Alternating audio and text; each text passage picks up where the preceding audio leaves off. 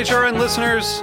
As we celebrate our 15th year, we are deepening our commitment to giving voice to the next generation of food systems storytellers, and we need your help. Our internship and fellowship programs help activate new possibilities for underrepresented and underestimated young people through experiential journalism, audio engineering, and production training. Through these unique programs, HRN helps food equity stewards build essential workforce readiness skills that expand their potential and foster economic mobility. Please consider supporting these critical programs. And with a minimum donation, you can be entered to win a dinner for two at an amazing restaurant in one of 8 cities and tickets to a concert at a great venue in one of those cities. We have incredible partners across the country who have donated, as they also share our passion for helping to educate the next generation of food systems storytellers. Check out heritageradionetwork.org/15 to donate and enter to win today. That's heritageradionetwork.org/15 to donate and enter to win today. And make sure you donate before March 31st. Thank you.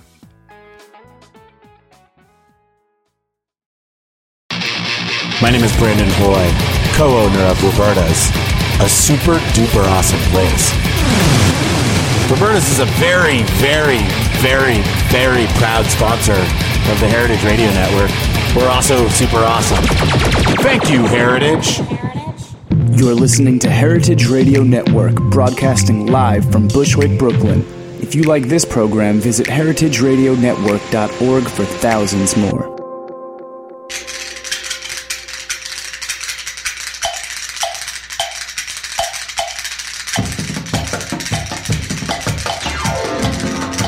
It's Arts and Seizures with your host, Mike Edison and Judy McGuire. Arts and Seizures. Seizures. Arts and Seizures. Oh, I see. Then it was made of. Arts and Seizures. Welcome to Arts and Seizures. Once again, I have a co-host for the ailing Mike Edison. This week I have Michael Malice sitting in for Mike Edison. Welcome, Mike. Hello, everyone. Thanks, Judy. Michael Malice is a New York Times bestselling author. That's true. And author of the recent book, which is not yet a New York Times bestseller, but I think it will be. It's a bestseller in Pyongyang. It's called Dear Reader, the unauthorized autobiography of Kim Jong-il. That's right. Welcome, Michael. Thanks for coming back. Thank you, Judy. I love it here. That's because, you're not even eating the pizza today. I'm on a regimen, which is what boys call a diet. Oh, right. In search of abs. Are you going to show us the abs? When I get abs, I will show the abs. All right. And then I will lose the abs immediately because it's off the bucket list. And I'm sure my life will not be better in any way despite months of work for no reason. Are you hoping for a six-pack? That's what abs means, yeah. So when will you gauge that it's enough? Enough is enough. I'm 4 pounds away, so like 4 to 6 weeks. What if you lose the 4 pounds in your ass? I don't have 4 pounds to lose in my ass. I'm a white boy. Okay. Although I'm pretty fly for a white guy. God. Well, we want to welcome our guest this week, Paco Cao, international art star. Thank you for coming. Thank you for inviting me. I'm very happy to be here. We're happy to have you. Paco is doing this crazy psychological cocktail services at the Museum of Modern Art on February 27th and April 3rd. And there's talk of a third one, right? Because these two are sold out. Yes. It's sold out very, very quickly. So now we're programming a third class. So what can people expect? Like a psychological cocktail service? Like, tell me how you decide what drink someone should be drinking. Well, the first thing, they will have a new way to consume cocktails, because instead of ordering a cocktail from a predetermined menu, they have to fill out a questionnaire, and depending on their answers, I will create a personal recipe for each client. But you don't ask, like, do you like fennel? What are some of the questions you would ask? Well, I won't tell you what I ask in my questionnaire, because it's something that I only share with my clients. But the questions, they are not very tough or very hard. Sometimes they're very simple. Sometimes they're a little more unexpected and complex. And sometimes I use humor. So your questions are more to determine a person's personality rather than what it is that their taste might gravitate toward, correct? Yeah, this is not about the mood that they have at that moment when they want to order a cocktail and they feel happy or they feel sad. It's beyond that, because that's something that you can get in a regular cocktail service in a bar, bespoken. A mixologist that asks you, how do you feel? What do you want? Do you want something salty, something fresh? In this case, I try to be a little deeper, and I will ask questions that will give me clues to understand the client's personality and to be able to design something that is my interpretation of the client's personality. It doesn't mean that it needs to be exact, but I mean, this is what I think about them, and I'm very honest. So even you're a bitch. You deserve like not cocktail. You say that to all the guests, Judy. Last time that I provide psychological cocktail services in Spain, in a museum in Spain, Musac. This is the name of the museum. I had a complaint by a client. A girl approached me and told me, "I don't like your cocktail," and I have a disclaimer in my questionnaire explaining that if you don't like the cocktail, this is not my problem, it's your problem. Spoken like a true artist. The customer isn't always right. Right. So I thought, what you are doing is not bad. In fact, could be very good, because if somebody that is being part of this project, Psychological Cocktail Services, decided to participate and order a cocktail and they approach you telling you that she didn't like the cocktail, maybe you're right. Maybe you are understanding who this person is, because who the fuck is going to tell you I don't like your cocktail? Right. A bitch. Right. I mean, and even if you don't like it. I mean, so you don't go like, oh, you are totally cosmopolitan, you are dry martini. No, because I don't work with conventional cocktails. My push is to try to give something that may be the same that a regular cocktail, but I mean, I try to do something that is new for each client. So you work with a bartender. You aren't sitting there mixing them. That's the only way that I will be able to create a service that is smooth and has the right rhythm, because my express service implies that, like, imagine that 50 people arrive at the same time. Yeah. So it's impossible for me to create the recipe and at the same time to mix the cocktail. It's usually a big detailed performance. You got to mix so many things. So I need somebody to help me with mixing the ingredients that I give. So what oh, go ahead, Jay. No, go ahead. What I'm very curious about is I like cocktails, I like liquors, I like things that are kind of unique that other people haven't tried. My friend brought me some cherry brandy from Czech Republic. It was terrible, but I love having the bottle on my shelf.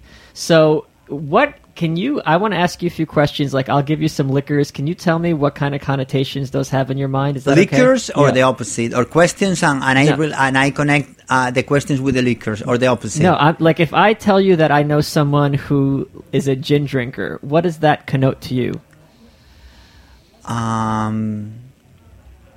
Gin drinker? Yeah. Will be smooth, will be deep thinker, a little crazy, and depending how this person mix gin, could be very creative. Well, he described me perfectly. I'm sold. I'm glad. What about a beer drinker or a wine drinker? Beer drinking is a more basic creature, but if this person relates or thinks like this person is connected with let's say a volcano, you can move from beer to champagne. Yes. It's very easy to move from beer to champagne, so you can change completely your personality for being very conventional to be a little more sophisticated and snobby. Volatile. Yeah, you're a writer, so you know how to choose the words. That would be correct, actually, especially this week trying to buy an apartment. How many times have I screamed at people? So you're doing this also. You're doing it at the Museum of Modern Art in New York, which is a great gig. Yeah, I'm very happy to work with this great collection of art. So where in the museum are you doing it? And you're doing it in conjunction with their permanent collection. We have in the sessions, the services that I will provide at the Museum of Modern Art in New York, I divided the session in 3 parts. the first part is taking place at the main galleries, and I will be focusing on the European avant-garde movement, 5th floor, and I will start giving a tour on those galleries, talking about the importance of drinks, bars, and nightlife basically in Paris in the first 3 decades of the 20th century, and then we will move to Terrace 5. And we will have the second part of this session that will be an explanation about my methodology in terms of the psychological cocktail services creations. And then finally, the third part of the session will be just devoted to make people enjoy a psychological cocktail. So we will provide every person that participates with a cocktail that fits their personality, according to my interpretation. One of the things I like, I collect lots of different things, and one of the fun things about cocktails and liquors is getting those unique ingredients that nobody else has. Ooh, that's very hard. But that's the fun of it, right? I know. So what are some of your favorite, hard-to-get liquors that you like to incorporate? Well, at least... there's something that I know is that I take my business very seriously, so I'm always looking for new things. And I found out about a new rum that is produced not in the Caribbean, that everybody will connect rum with the Caribbean, pirates and palm trees, but it's produced here in the States. And the name of this rum is white rum, very high quality, is Prim, but non-proper. I like that.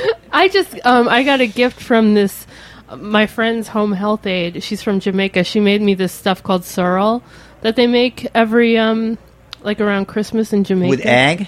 No. It's like a fruity, it's a hibiscus liqueur. Okay. And so she goes to the part of Queens where there's, Jamaican stores, and she buys this fresh sorrel, and she makes this liqueur. And now I see that there's some guy in Red Hook making artisanal sorrel. Have you ever made anything with this? No, not really. I'm not familiar with that. Do you like sweeter cocktails? I do. Yes. First thing that I need to one of the first thing, not necessarily the first one, but one of the first things that I need to figure it out when I create a psychological cocktail is taste it. You can go with a sweet, sour, salty, or bitter. But I'm more sweet oriented. It's more conventional in a way, but it's more tied to human nature also. Because sour and bitter relates with poison. That's why it's a little hard to take. And nowadays, it's because we are all perverted, so we don't mind. What? Don't look at me like that. Yes, we are. I'm a virgin. You speak for yourself. We are. I'm saving myself for my marriage. I mean, sweet is something very easy to consume, and I'm more a sweet person than a bitter or sour. What do you think of those all those flavored vodkas that are coming out now? Should people who drink them kill themselves? Not necessarily, but I prefer raw liquors. Vodka. I prefer vodka, gin, tequila, whatever you are ordering. I don't need flavors because the whole point about cocktails is that you add flavors by your own. Right. So if it's already mixed, I mean, if you have vodka that is already flavored with citron or with or whatever, and you add a spoonful of caviar, I mean, it will be easier for you to do the mix, but it would be nicer to have just a regular vodka and then to add the citrus. Yeah. Because that's what it's about cocktail. About cocktails, it's about mixing things.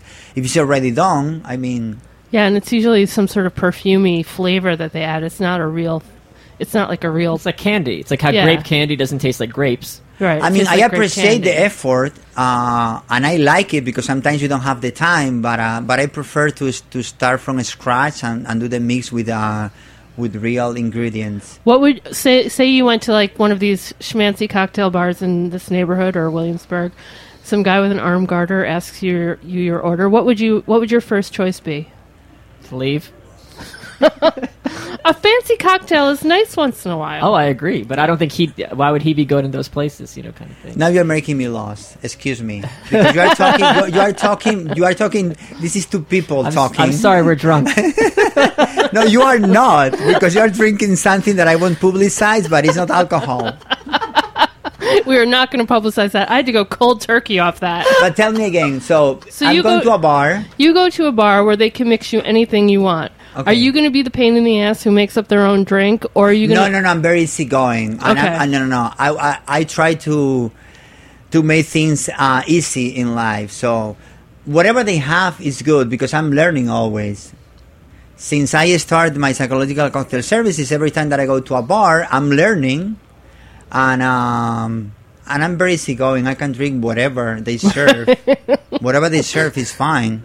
What are the big faux pas that people make when they go to those kind of fancy bars where they make the fancy cocktails? What would you advise people? Like, don't do this, you're going to be annoying.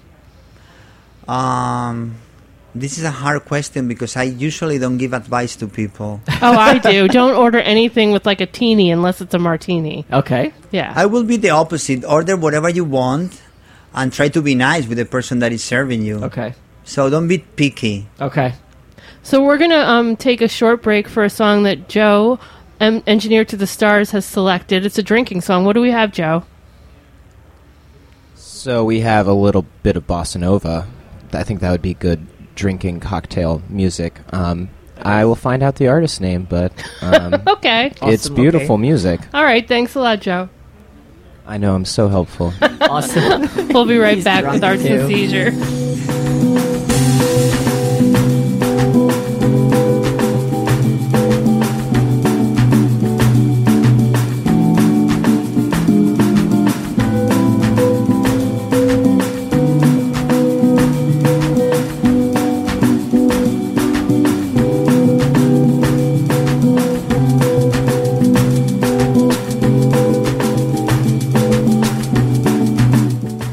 Like what you hear so far? Support the network and become a member. Membership helps us bring you the best food radio in the world and gives you access to thousands of dollars in discounts at the sustainably minded businesses that support us. To become a member, visit heritageradionetwork.org today.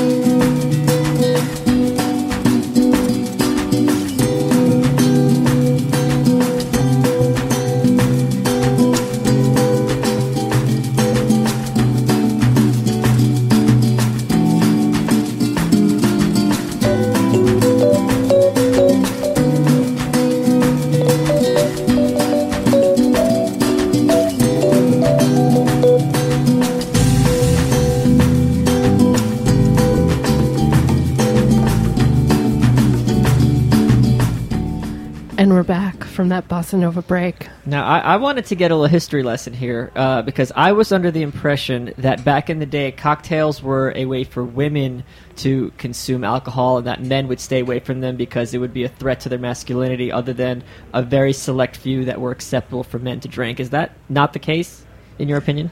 No, I don't have the same opinion on that, because what I'm doing at MoMA includes a tour at the galleries, focusing on the European avant-garde collection that they have. And I've been doing research on how cocktails evolve.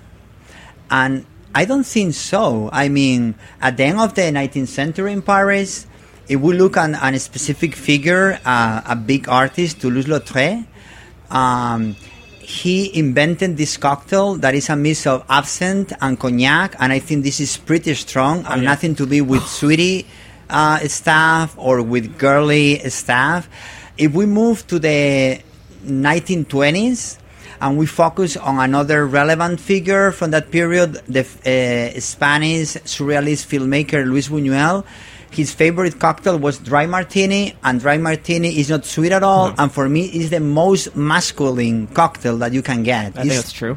It's mostly a straight gin, so I like the fact that you bring out the gender connotation of cocktails, but I don't really see cocktails in terms of feminine and masculine, and still I have the feeling that dry martini is very masculine and cosmopolitan maybe a little more feminine. Right. I'm a big fan of fragrances and perfumes, and most perfumers nowadays, especially, maybe they don't want to limit their market, they insist that any perfume can be worn by both genders, but we know that's not bullshit. true. Like, if I'm a guy and I'm wearing a lot of, rose, I'm going to smell like an old grandma. Maybe I'm trying to be, transgressive or something. But there's certain ones, I would agree with you, that the majority anyone can drink, but there's certain ones on the edge, like the Appletini over here.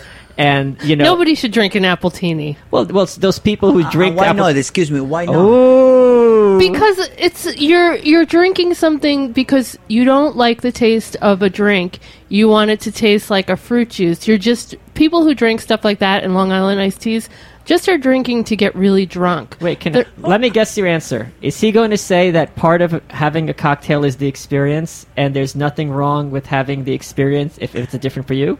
You need to explore. See? You need to, of course, and I'm basic here. And you need to push your own boundaries. Why not? And you can fail in the process, and then what? A drink is a drink. It only lasts 10 minutes. And there's nothing wrong with having McDonald's once in a while, right? And that's not good food. So if you have a bad drink, it's still could be fun. No comment on that. Oh, guys. come on, throw down. We have a listener question from a listener that I'm sure you will know once I ask the question. Is it Jim Beam? It is not Jim Beam, but our listener wants to know what our guest thinks about people who drink in the shower. Well, it depends what they drink on the shower. What about a Budweiser beer in the shower? They're alcoholics. I mean, isn't that a sign of alcoholism? I mean, drinking on the shower is not only preposterous, but it's very uncomfortable. And you may end up thinking that you're drinking alcohol and you are just drinking pure water. So what's your preferred liquor to drink in the shower? Is it gin, vodka? If I have to choose... Maybe champagne in the bath. I don't think a shower is really a drinking... Champagne on the bath is... John Collins. It's kind of a cliche, but it's a nice one. Yeah. Yeah. It Bubbles always everywhere. works. There are things that always work, and drinking champagne on the bathtub is wonderful. Drinking Why not? anything in the bathtub is wonderful, as long as someone brings it to you. I've got a great question. I'm Russian, so part of Russian culture is if you go to someone's home... Are you? Yeah, I was born there. When you go to someone's home, you bring a bottle of something, as a thank you to be a good guest. So if what would you say is the worst liquor to bring to someone's home in terms of the hardest it is to mix with other things? Like, what are hard liquors to work with? Some liquors are more versatile than others, I'm sure. Vodka is the liquor now. Okay. In fact, we were talking about martini, dry martini, and history. I don't know how, but changed from gin to vodka. Right. Now, most of dry martinis are vodka based. So for me, like light white liquors like vodka, gin are easier. Like cognac. I usually just bring a bottle of wine. Yeah, and champagne wine to is always dinner. good. Because you can drink wine before you move to cocktails. Right. Or you can mix wine with something else. But cognac is interesting but harder. And whiskey for me is also hard. Some people are very whiskey oriented. I don't understand whiskey. Yeah, It's got a very strong taste, unless right? someone's a fan. It's and not you only know that it. it's a strong taste, I just don't understand it. It's hard for me to understand this kind of liquor. So you don't put those in most of your... No, I do, depending on, I mean, again, I'm very honest. So I try to follow my own rules. Depending on the answers, I do the cocktail. So if you are whiskey oriented, I will please you. If you are not, I will move in another direction. But it's not about my taste. Do you It's taste everything? No, I don't. You don't? No, but I guessed. So it could taste like ass and you won't know. You'll just I don't think so. No, it's No, what's really, because in fact, that's the point about cocktails. Cocktails is about mixing stuff and being surprised about the mix. If you are very conventional, narrow-minded, and you like, let's say, gin fish, I will mix something that tastes exactly like that, but you need to order it. And my service is beyond ordering something specific. Right. It's about risking and getting loose and trying to connect with an art project that will interpret who you are. So you need to be a little open. When a lot of your the stuff that I've read about your thing has to do with cafe culture in Paris in like the 30s, 40s. Do you think that's changed now? I mean, it doesn't seem to exist so much in New York anymore. Well, in New York, people drink. Yeah, but And in New York, people get together, and in New York, people gossip. And so do you see a similar thing? Like, where, in a way, yes, because New York is a hectic city, very cosmopolitan, where many people arrive from many other countries. It's about having interact with people. And for me, Paris in the 20s was like that. I mean, now we live in a very conservative society all over the world, including New York. The 20s in Paris was the opposite. It was very crazy and was after the First World War. So people needed to relieve the frustrations of the war and the bad times of the war. And that's why Paris at that time was so intense. And there's a big difference between cafes in Paris and cafes in New York. In New York, you cannot drink an alcoholic beverage in a cafe. That's the big difference. Yeah. Cafes in Paris at that time, they will serve you food, they will serve you alcoholic drinks. And it was a place where people get together, especially artists that live a bohemian life, and they get crazy. But not only in cafes, in nightclubs, cabarets, and dance walls, music balls. I love the idea of getting together in a place where you get loose, you drink, you dance, and you flirt with people. Where do you find that here? All over the city. What are some of your favorite Sometimes places you don't need to move from your house if you You have bring a the party. Of course. Right. But how can you imagine, excuse me, the culture of cocktail is becoming bigger and bigger and bigger. Yeah. And it's all over the place. I mean, you go to an art opening and you have a cocktail party. You go to a very conventional commercial business and they have a cocktail party. Yeah. So it's part of the way that we socialize. What do you think of sommeliers? Are they your arch enemy, or do you think they're like kindred spirits? Say it again, please. You know, sommelier, a wine, someone who recommends. Oh, sommelier. Yeah, I'm yeah. sorry. Is that, sometimes English for me is hard to understand after 19 years. It's my thick Russian accent. I mean, they are sommeliers. They are important in the same way that chefs are very important, and I don't want to be hard on them. But there's a extremely snobby aspect that is fine because it's part of the ritual.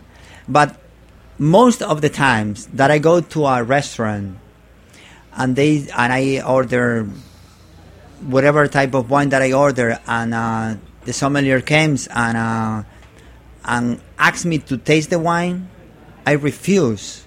I do not want to try to say I like it. I prefer you leave the bottle on the table, I serve my guests or I save myself, and if I don't like it, I will tell you. Wow. Okay. What if it's corked? I mean, haven't you ever had that happen? No, really. No, that never happened. And even if that happened, you need to feel free to say, excuse me, I need another wine. But the whole ritual is interesting, but it doesn't match my personality. Yeah, I agree with and that. I mean, completely. and I accept the ritual. That's okay. That's fine. I also don't like the upselling they do a lot. Yeah. Like, oh, you want the cheapest bottle? Because I always try to order the second cheapest bottle. Well, and I don't like the fact that people are so close to you Yeah. when you are eating or drinking. Excuse me, give me a break and some space. So you're not a fan of them introducing themselves and sliding in the booth next to you? Not really. I prefer to be surprised by the drink. Right. Well, thank you so much for coming in. No, thank you. I'm very happy to be here. I appreciate it. So people can catch you at MoMA if they can get in February or April. But Unfortunately, you are booked. Fortunately. Fortunately. Cha-ching. I mean, unfortunately, for the thirsty. Exactly. Every artist should. Every artist for the thirsty. Yeah. Not for us. We are very pleased with the response, but we are booked. Yeah, you can get on the MoMA website, the mailing list. That's how I found out about it, and obviously waited too long to buy a ticket. But the psychological cocktail services will be around for a while, so we will be able to please and to serve people in other venues beyond MoMA. And we can find you at PACOCAO.com. Exactly, or we can also... psychologicalcocktailservices.com. Exactly. All right, well, thank you so much for coming. Thank you. Thank you, Michael Malice, for filling in for the ailing Mike Edison. Thanks. Get better, Mike.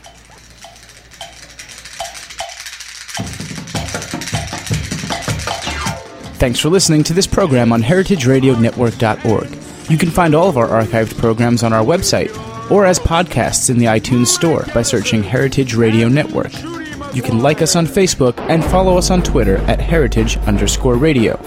You can email us questions at any time at info@heritageradionetwork.org. Heritage Radio Network is a non-profit organization. To donate and become a member, visit our website today. Thanks for listening.